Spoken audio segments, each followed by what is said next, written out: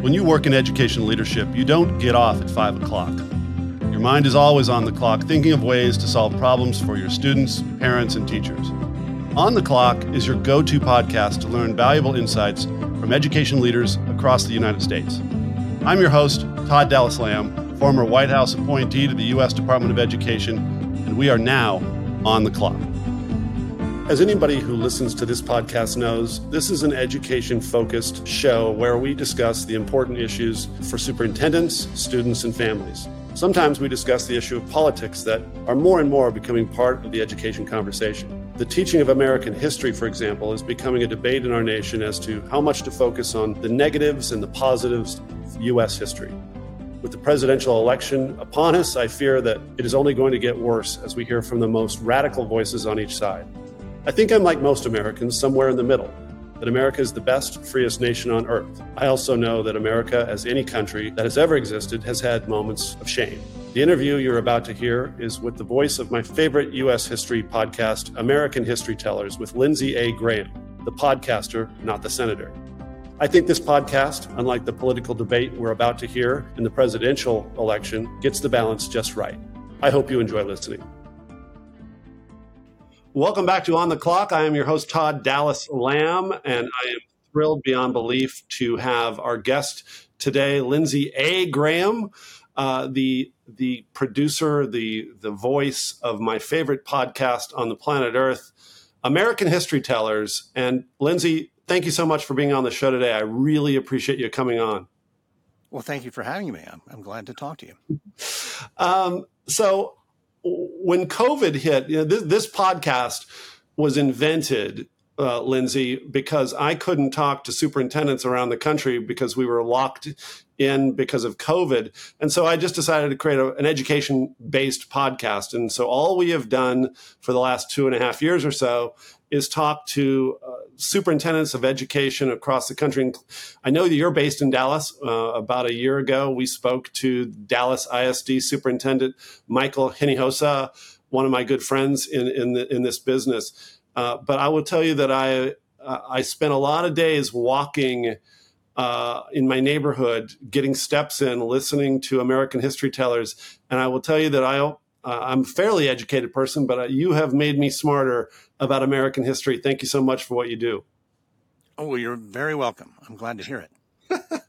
The first thing I want to do for our listeners who have never heard your show is I want to play a little clip about how you start so many of your podcasts about every aspect of American history. And so I'm going to take a second here and let you let's hear your voice on your show. And this is a clip I found most recently. One of my favorite things about American history, Lindsay, is learning stuff I didn't know anything about before. You know, so much of what we know about American history in so many instances is a mile wide and an inch deep, and you go feet deeper on so many aspects of things I thought I knew about. So with that, I want to have our producer Tony play a little clip to give our listeners a sense of how you present.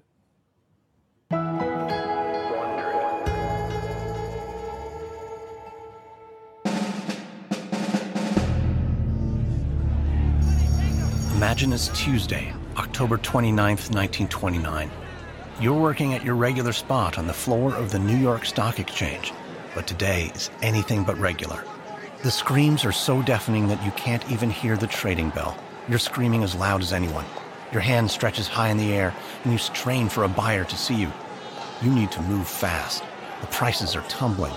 Every time you hear someone make a trade, prices seem to plunge lower.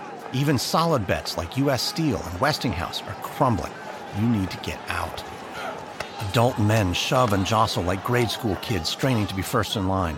They're shouting at the top of their lungs. Do their eyes burn as much as yours?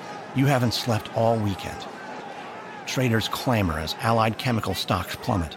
Someone wails like he's just been gutted. You see a man sitting right on the trading room floor, holding his head in agony. The din echoes off the exchange's stone walls. You get ready to offer 1,000 shares of RCA at way too low a discount. Just as you open your mouth, you're knocked to the ground. As you scramble back to your feet, you see a portly trader in a gray vest, cursing at the man he just pushed into you. The trader's face reddens as he yells. His rolled-up sleeve tightens as he winds up for a punch. The other trader ducks, but you don't. The last thing you see is his fist.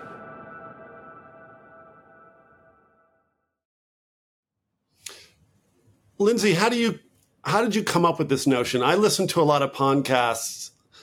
I'll be really honest with you. Many of them are sports related. There's almost nothing that I've ever seen in my life like your podcast. How did you come up with this way of doing it?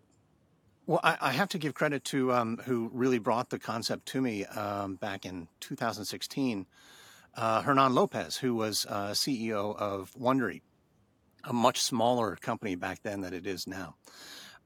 He had some ideas about new shows and where the podcasting industry was going.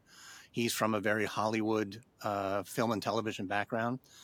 And so he had some success with two podcasts of his, one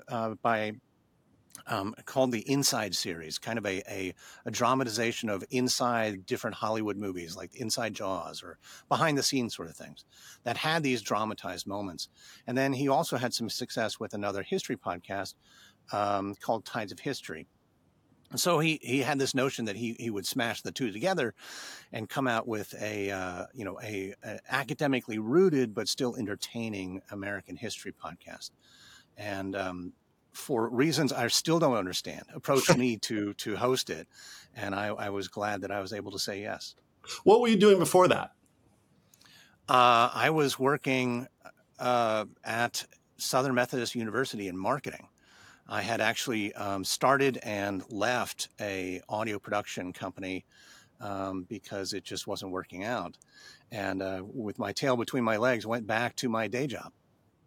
And has history always been something you've been fascinated in, or is it something that, I mean, you have the voice, Lindsay. So like maybe your voice first and history second, or are you history first and voice second? I was voice last. I never expected to be on this side of the microphone. I was audio first, perhaps, and then history second. So I'm a musician and a composer, and I liked producing other, musicians, bands around town. And so that's why I'm familiar with microphones and the technology, and why I have this space that I'm talking to you in. And why I attempted to make an audio production company, a go at that. But I was almost a history major back in college. Actually, I was, but I switched to business, and it's always been captivating. My best teachers were always history teachers. So it's been a fascination of mine forever. And then I suppose my love would be audio. And then the idea that I would be actually performing and narrating, doing the voice work, was something that I actually had to be coaxed into. It was unfamiliar ground. I've had a love of history from the earliest moments of my life, and I have noticed different trends over the course of my life. I'm 55 years old, and I grew up hearing about George Washington and the cherry tree and his honesty and his ability to throw a silver dollar over the Potomac River. These were myth-making, in some cases, creations that I think most countries all do, because there is value, isn't there, Lindsay, in like creating something that kids can believe in, because you're trying to build a country and you have to build myths of some sort. Some of it true, some of it half true, and some of it maybe not even at all true. No, I think so. When I went to college in Mary Washington College in Fredericksburg, which was young George's hometown. Mm-hmm. And I was told there that it was not the Potomac he threw a silver dollar across, it was the Rappahannock, a much smaller river, but still, that's a hell of a feat. So yeah, I bring that anecdote up because the people of Fredericksburg took a fantasy myth building legend and made it their own for the same reasons that it sprouted in the first place. I bet if you asked yourself, the stories you tell yourself about your own parents, there's a fair amount of myth building in it. And it's for anyone to become comfortable in the world they're in. Sometimes these myths are built for purposes, like our founding fathers have become these storied icons, and because we needed to rally around people.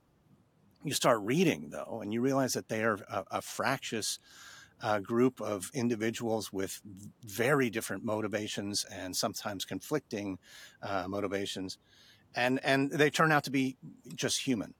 But the myths are consolidating. They're streamlining. They point in easy directions for us to follow, to be inspired by, to be directed by. These things happen all over the place.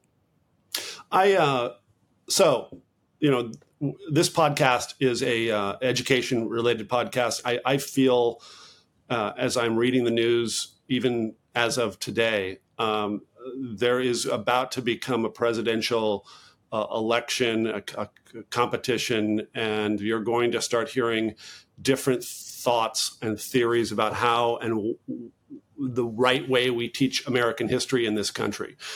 And I was recently with a superintendent who was talking about how a certain state, not a certain state, Florida, is teaching slavery, and this will become a topic that will be on the front page of every newspaper. I'm almost certain. My background, as you may or may not know, is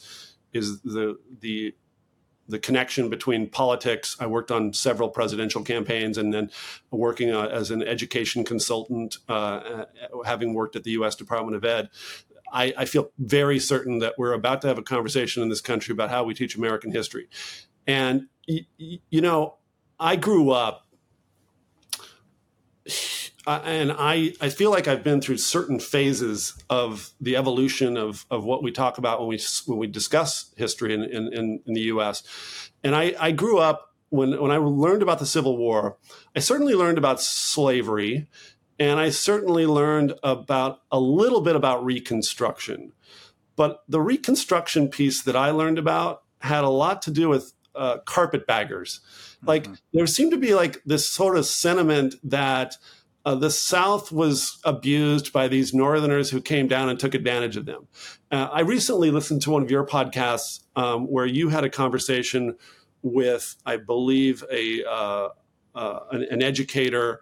And one of the things you said really stuck with me, because I'm at the same time, Lindsay, I was reading a book about the Colfax massacre in Louisiana, where 100 or so African Americans were murdered by basically the first wave of KKK people in Louisiana. And you said something that really struck me, which was, we really lost a moment in American history with Reconstruction. We could have done that better. And I couldn't not agree more. I mean, there's a few moments in American history where we'd like to have that one back. Wouldn't you agree? Yeah. I think it's probably, it's not an accident that the most misunderstood era of American history, Reconstruction, the worst taught, is also the most consequential. Yeah. That period of 20 years after the Civil War had so many opportunities to change the course of the nation, and it did. But I think ultimately it was a route that we doubled back on, and to tragic and consequences. So, but yeah, I learned the same things in school, that Reconstruction was a bunch of carpetbaggers coming down from the North and imposing their will on the South. And, of course, I learned that in a Southern state here in Texas. I learned it in California, Lindsay. Right. Well, there's cases to be made that portions of California are Southern states. That's fact. Yeah, It is. It's amazing what the narrative, how important the narrative is, and how easily it can be commandeered, and what the real study of history does for you. In these instances, like us two 50-something, men recognizing that what they've been told was a lie, and the consequence of that lie was that for us, Reconstruction was inconsequential. And the reality is, it is the basis for the entirety of the racial conversations we've been having for the last 150 years. It didn't have to be that way. So here's what's going to happen in the debate that I predict will happen in the presidential election. You're going to have two extremes. You're going to have American exceptionalism on one hand, which is a concept worth debating, because I think we are an exceptional country. I think we have tried to do something in the history of the world quite different than predecessors, where we have brought together multiracial people in one continent and tried to make it work. E pluribus unum, of many one. And then the other side of that is this notion, and I mean, I went to college.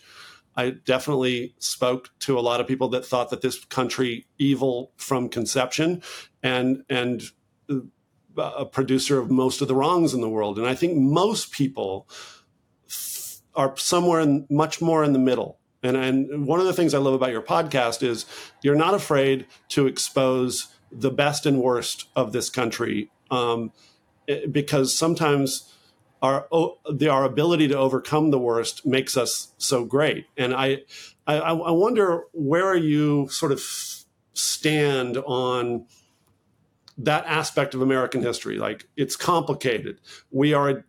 Context is something that Americans are sort of famously, we overlook context as we teach things. For example, I grew up sort of thinking slavery was invented right here in the United States. It was a part of the world for 500 years before America was even a country. I want you to get your sense of, like, how do we find some middle ground in education of Americans as we're teaching students about our history? I forget who said it, but it was this notion that intelligence is the ability to hold two opposing thoughts simultaneously. Mm.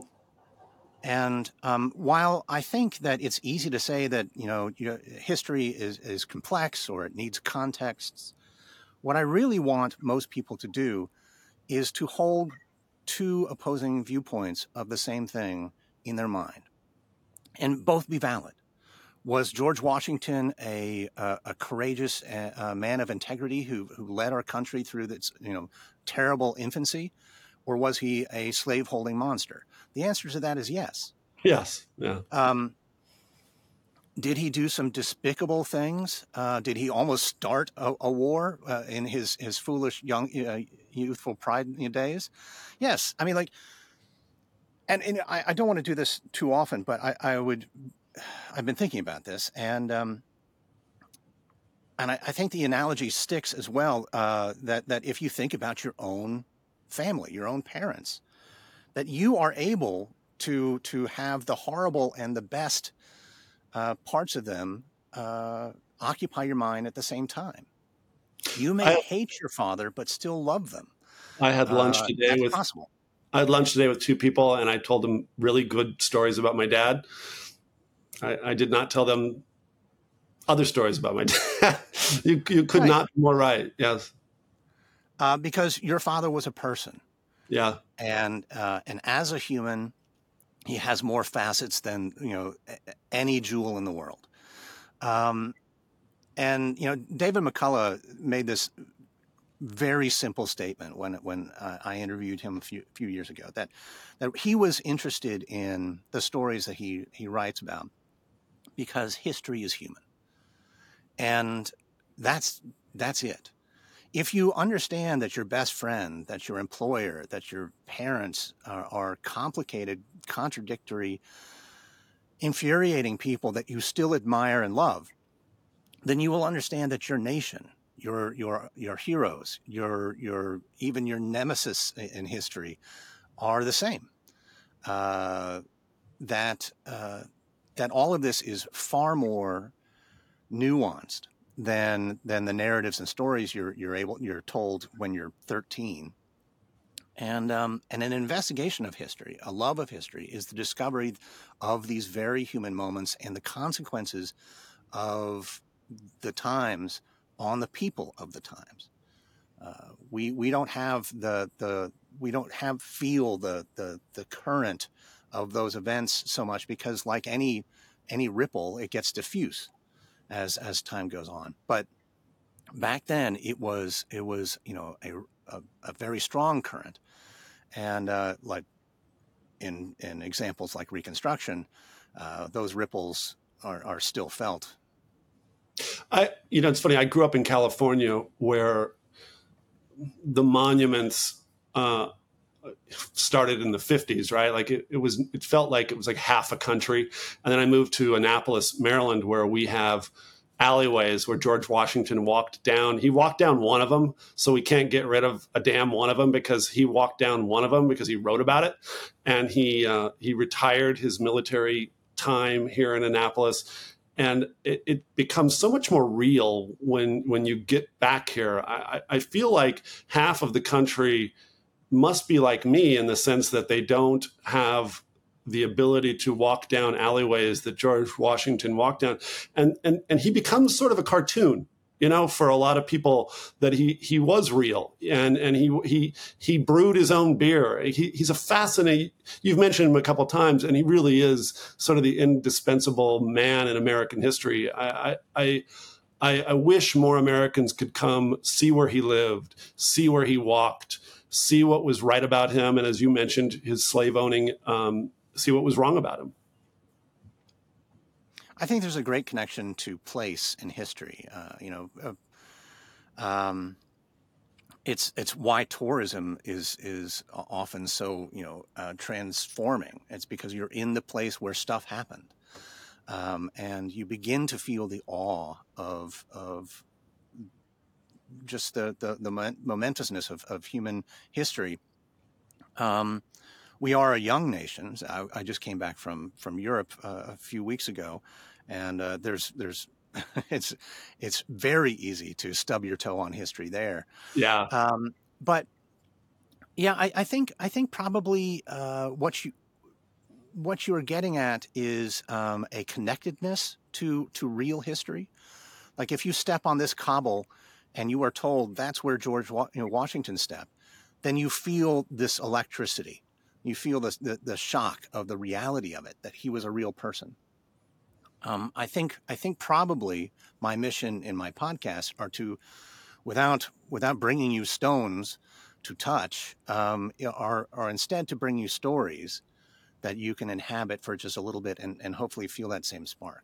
One of the things that I just constantly adore about your podcast is you ask me to imagine that I'm a person. You ask me to imagine that I'm on Cemetery Ridge during the Civil War, or imagine that I'm a woman who's arguing for the right to vote, for women's suffrage. The History Channel is famous for calling themselves the ones that bring history to life. But boy, oh boy, I think you and your podcast do an amazing job of making me feel like I'm there. That doesn't happen accidentally. That's why I asked you at the beginning of this interview, how did you come up with this? Because it does, for somebody who's hooked on it already, you've really hooked me in a really pretty dramatic way. I think very early on when we were developing this series, we came up with the idea that this is an ordinary person's history of America, and that these reenactments and the stories that we choose to tell are from not just the storied participants and leaders of historical movements, but the everyday bystanders who are often most affected. So many of those stories, we will try to place you not necessarily in the halls of power, but adjacent to them. In the back alleys outside, taking the trash out from the, and what that means, and to kind of to humanize these events. What does it mean when there's a famine? What does it mean when there's a stock market crash? What does it mean for not just the stockbroker, like you just heard, but the pharmacist down the street, who might have been snookered into investing a little too much of his own money in the market. It was always very important for us to center these stories on the everyday experience, so that a greater empathy could be felt for these people. So, Lindsay, I tell everybody, we share this with superintendents around the country, north of 250. How would they find you? How do they find the podcast? How would they share that with their students? Well, the easiest thing to do is probably Google American History Tellers. Now we're gonna put you in our notes when we post this as well. So that's the name of one of my podcasts, and it's on the Wondering Network. Any place you find podcasts, you'll be able to find it once you search. But History Tellers, in particular, of my shows, is often used in classrooms, and I get just the best comments are from teachers and parents who enjoy spending time with their students or children listening to this podcast, either in class or on the car ride to school. So it turns into, well, let me give you an anecdote. One teacher who was, I guess, in charge of the lunchroom one day decided to put on History Tellers and thanked me profusely for making it one of the quietest lunch periods she's ever had to proctor. And I've gotten pictures back of students in rows at their desks with headphones on, each of them either looking deeply into space or heads down in concentration. There's something about listening that is a very intimate but can be shared experience. And I'm glad to bring it to classrooms. I always love to hear how it's being used in classes, but it's freely available anywhere you get your podcasts. Lindsay, as we're taping this, it occurs to me that I just watched Oppenheimer. Have you had a chance to see that movie yet? I'm seeing it next Tuesday. I'm looking forward to it. Like it's mesmerizing. It's incredible, and it combines world events, history, science, and an individual that really is a striking person. I look forward to one day taking a walk and listening to you talk to me about Oppenheimer. What's next? What's your next thing you're working on? It occurs to me, Lindsay, that your product takes a long time to produce. How long does each episode take? I actually don't know the true answer to that. So we have a fairly large team at this point. We have a writer, a researcher, a fact checker, a producer, an editor, an executive producer. There's me. There's a sound designer. There's it goes on and on and on. So I couldn't tell you if I crammed all the hours together, how long it would take. It's certainly a substantial amount of effort. And that's just for one of my shows. I have 4 ongoing podcasts right now, all somehow centered around history: American History Tellers, American Scandal, Business Movers, which is a history of business show, and then History Daily, which is kind of a more bite-sized 15-minute on this day of history show. Well, Lindsay, I want to thank you for being on our show. We're going to share this with superintendents. It's my hope that more and more janitors and kitchen people play your show in schools. I get smarter every single time I listen to your program, and I I hope and pray that more people want to listen to it as we dive into a debate about American history. I hope that the debate can fall on your shoulders and you can and educate folks in the way that only you do. Well, thank you so much for having me on. I've enjoyed the conversation. I have too. Thank you so much. Thank you for listening. If you enjoyed this conversation, subscribe to our YouTube channel and find us on your favorite podcast platform. On the Clock is part of the Strategos Podcast Network. To view the entire lineup of shows, please visit us at strategosgroup.com. See you next time.